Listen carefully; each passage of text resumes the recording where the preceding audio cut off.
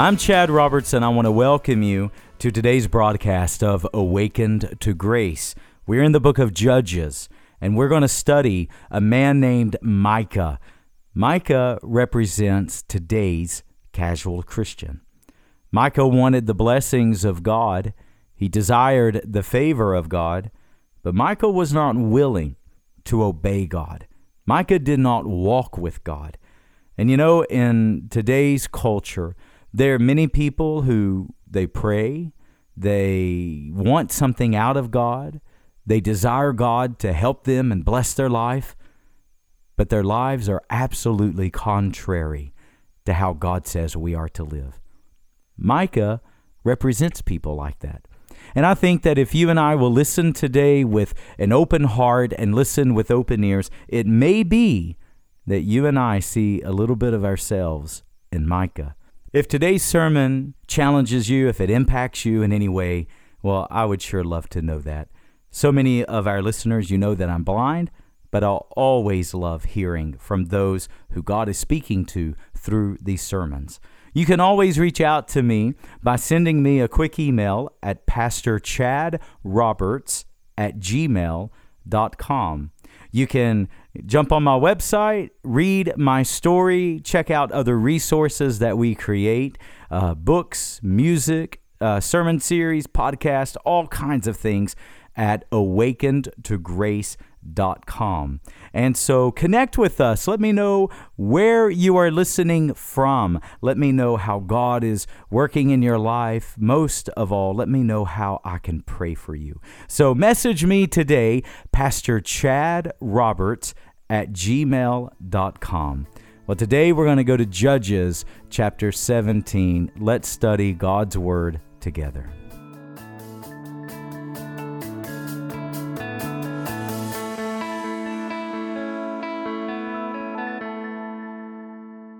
Today I want us to go to Judges chapter 17. Last week we were in chapters 13 through 16 looking at the life of Samson. If you missed that sermon, I encourage you to go back, download our app, Awakened to Grace. Listen to that sermon. It's called God's Not Through With You. The week before that, we were with David in a city called Ziklag. And we called that Enough is Enough. And throughout the last few weeks, we've been looking kind of at this theme. Even though these are standalone sermons, it just seems like the Holy Spirit is threading this theme throughout our studies, that man did what was right in his own eyes.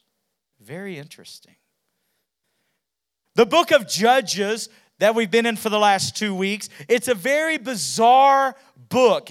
As a matter of fact, you're not going to understand the book of Judges. You will read it and you'll kind of scratch your head because the stories are so bizarre to our Western ears.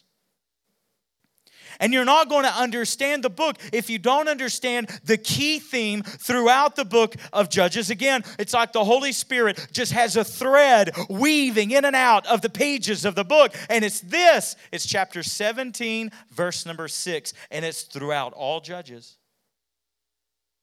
But I want you to pay close attention to chapter 17, verse 6. It says, "And man did what was right in his own eyes." Friends, may I propose to you today that we are living in a day, we are living in a society, we are living in a culture that is the exact same today, that man is doing what is right in his own eyes. That could be the commentary of our day today. You can look back over the last century and you can see how we have removed the authority of God out of our society. And because we have removed God's authority, do you know what the next to be removed? We have now removed morality out of society. And because there is no authority, because there is no morality, now, do you know what the last domino to fall has been? Truth. Now, today, there is no absolute truth. You ask an average American what truth is, and you know what they will tell you? Truth is what I feel it is. Truth is what I think it is. Gone are absolute truths. Why do we have a society today where man does what is right in his own eyes with no absolute truths? Why? Because we've removed authority, because we've removed morality. Now we have removed absolute truth. Anyone on the same page with me right now? So we have a culture where people do what is right in their own eyes. I want to introduce you today to an interesting guy named Micah. Micah, very interesting guy. And I think for many of us, we will see ourselves in the story of Micah today. Look with me, Judges chapter 17, verse number 1. Scripture says that in the hill country of Ephraim lived a man named Micah. Now, I just want you to note, so you have the context of what is going on. Micah and those of Ephraim, which was a tribe, one of the 12 tribes of Israel, along with the Danites, the tribe of Dan, which you'll see in chapter 18. If you will notice, they are in what's called the hill country. They had an enemy called the Amorites, and they had crowded the Israelites up into the hill country, and they did not have access to where the tabernacle was in Shiloh.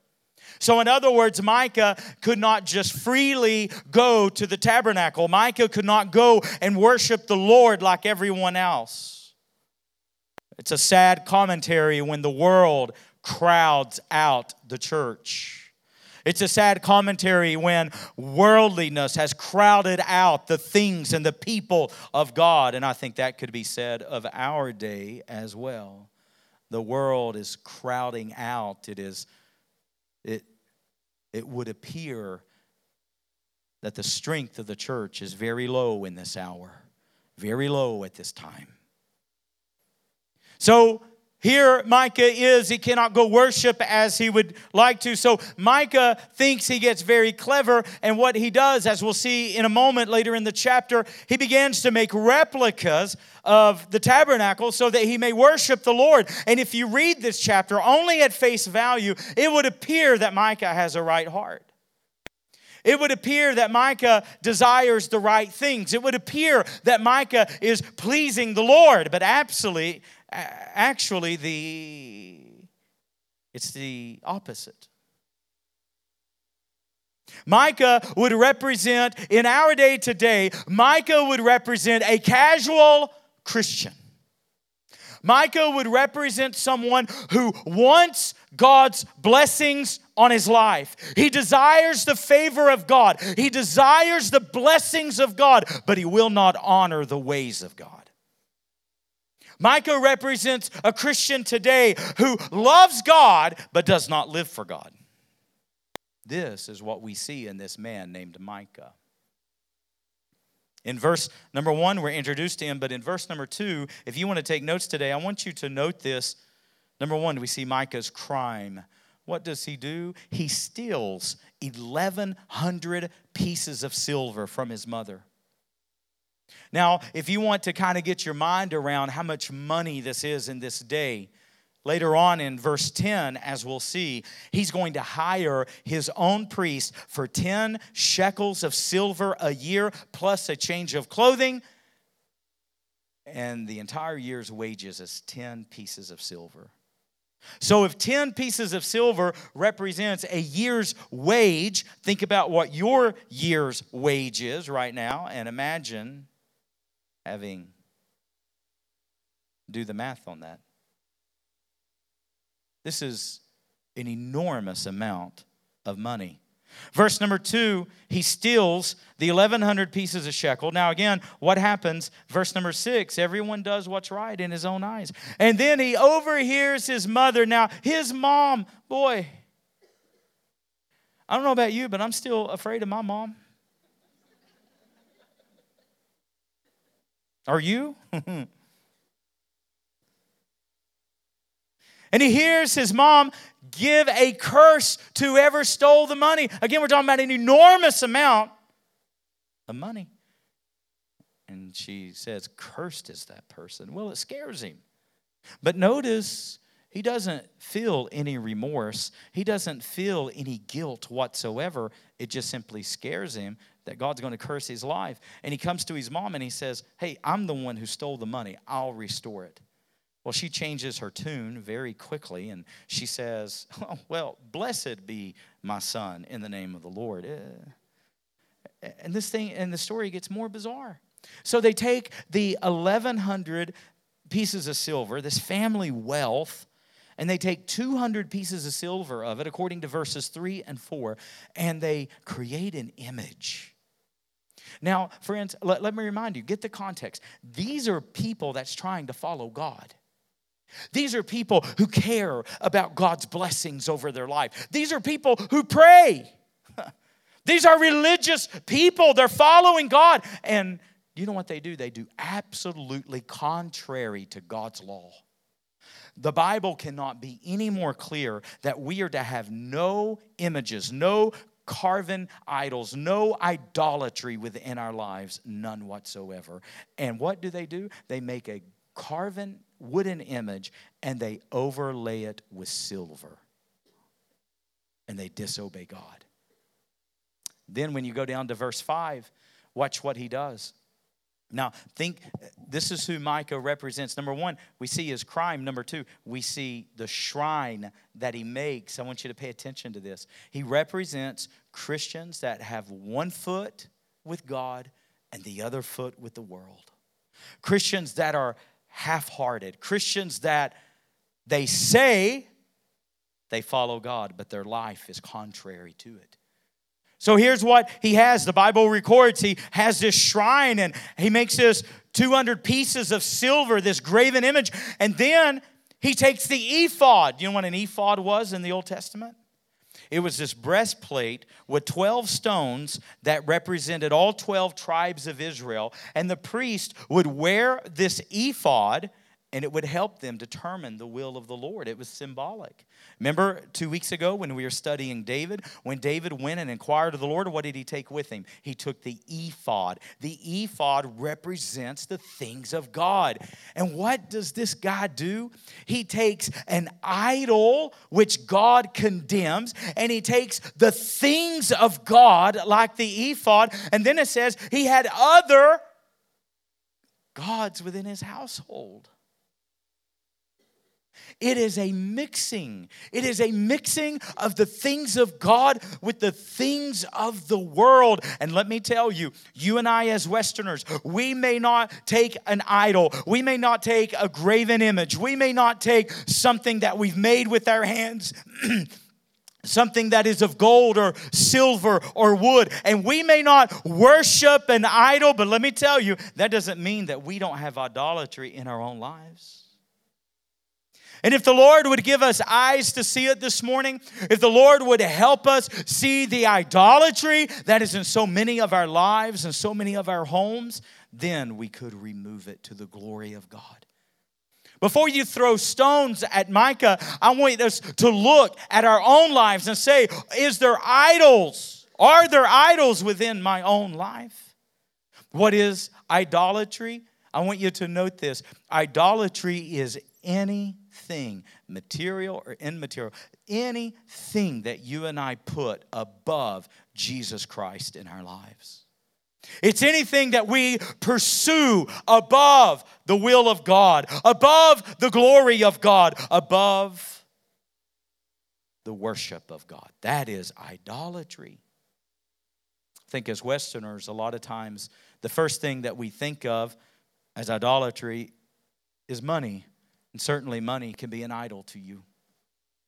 If you love money, if you love if you love the way that money makes you feel, friends, you may have an idol. If your pursuit in life is money and the things that money can obtain, then you may have an idol. The Bible says, no. The Bible says, take hold of that which is truly life, eternal life, not the things of this world. But few of us ever think about other idols. For example, the family that God gives us. We ought to love and be devoted to our families. But listen, there are some who put their families above the Lord. You don't know how many people that I've counseled in my office back there. You don't know how many that I have sat and prayed with and talked through their marriage issues. And I have literally had people tell me, if God does not save my marriage, then I'm done with God. Friends, that's an idol. That's an idol. If the pursuit of your career or your happiness or your enjoyments or your interest or your hobbies, if those things are above the pursuit of God's will for your life, then my friends, you are a Micah. There are idols within your life. And I want to propose this question today. Could some of us be here today and we are mixing the things of God with the things of the world? I think if we would really get down to the heart of the matter today, why is it that we are around the things of God today? There are some of us, why are we in church today? Because we love the way it makes us feel. Makes us feel good about ourselves. Friends, that's idolatry. For some of us, why do we pray? Because we only pray for what we will get out of God. Friends, that is idolatry. For some of us, we give financially, we tithe, but the only reason is because of what we will get back out of God. Friends, that is idolatry. And I want to ask today that in our loving God and in our serving God and in our praying to God, in our daily walk with God, is it all about what I get out of God? Or is it because the Lamb of God is worthy? The Lamb of God is worthy of all of my affections. He's worthy of the best of my abilities. He's worthy of the best of my attention. He's worthy of the best of my skills. The Lamb is worthy of all of me. But if it's really about what I get, if it's about what I obtain, if I say to God, if things don't work out the way I want them to work out, then I'm done. I quit. Friends, all you have is an idol. Your religion is idolatry. What lessons you and I can learn from Micah. So here he is. He has the things of the world. He's got idols, literally physical idols. And then he has the ephod, the things of God. And then he gives the greatest slap in the face to God.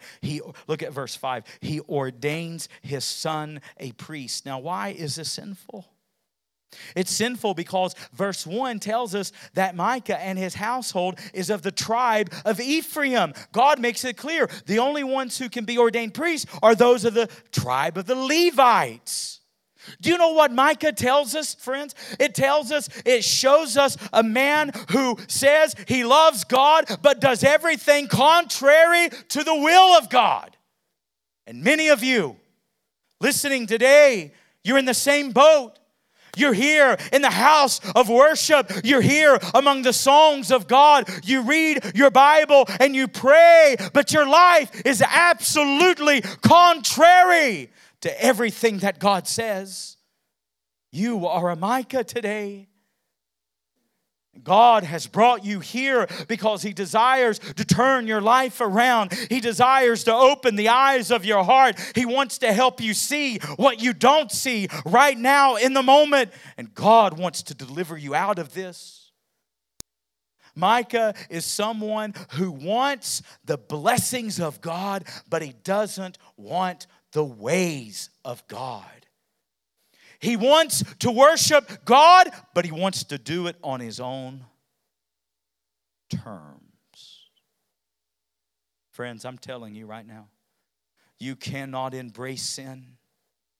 You cannot snuggle up to sin. You cannot harbor open sin before the Lord and then try to worship God. If you worship God with open sin, friend, all you have is idolatry. Nothing more and nothing less. Let's hear the word of the Lord today.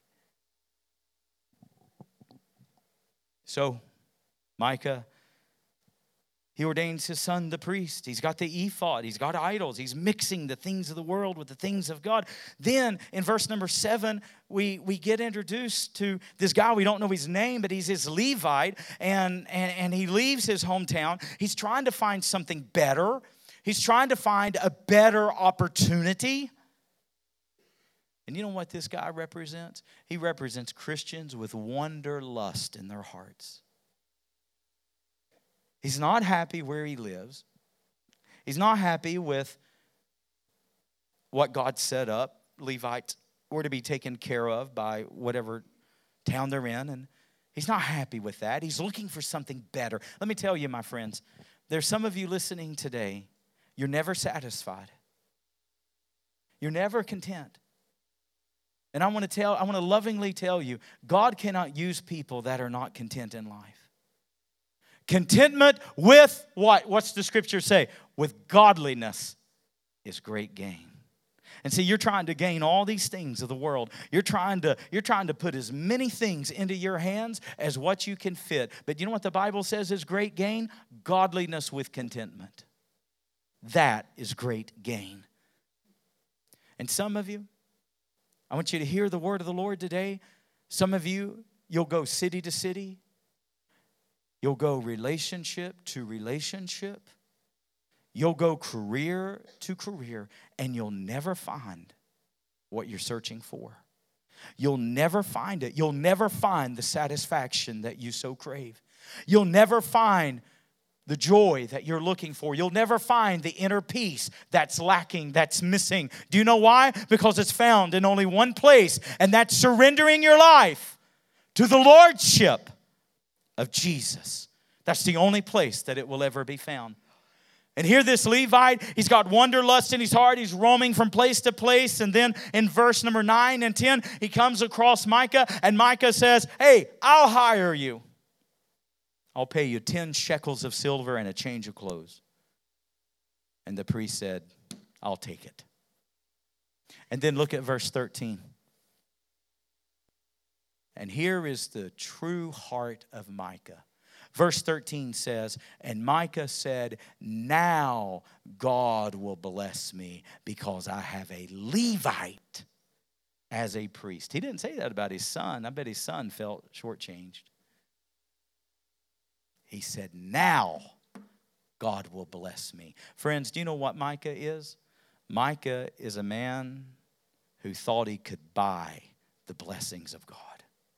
Micah is a man who thought he could purchase the favor of God. That's idolatry. Say amen if you're with me right now. So how are you and I spared from idolatry? How do you and I escape this snare? Because listen, we are all in danger of it. You realize that? We are all in danger. Let me tell you, idolatry can be found in many, many different places.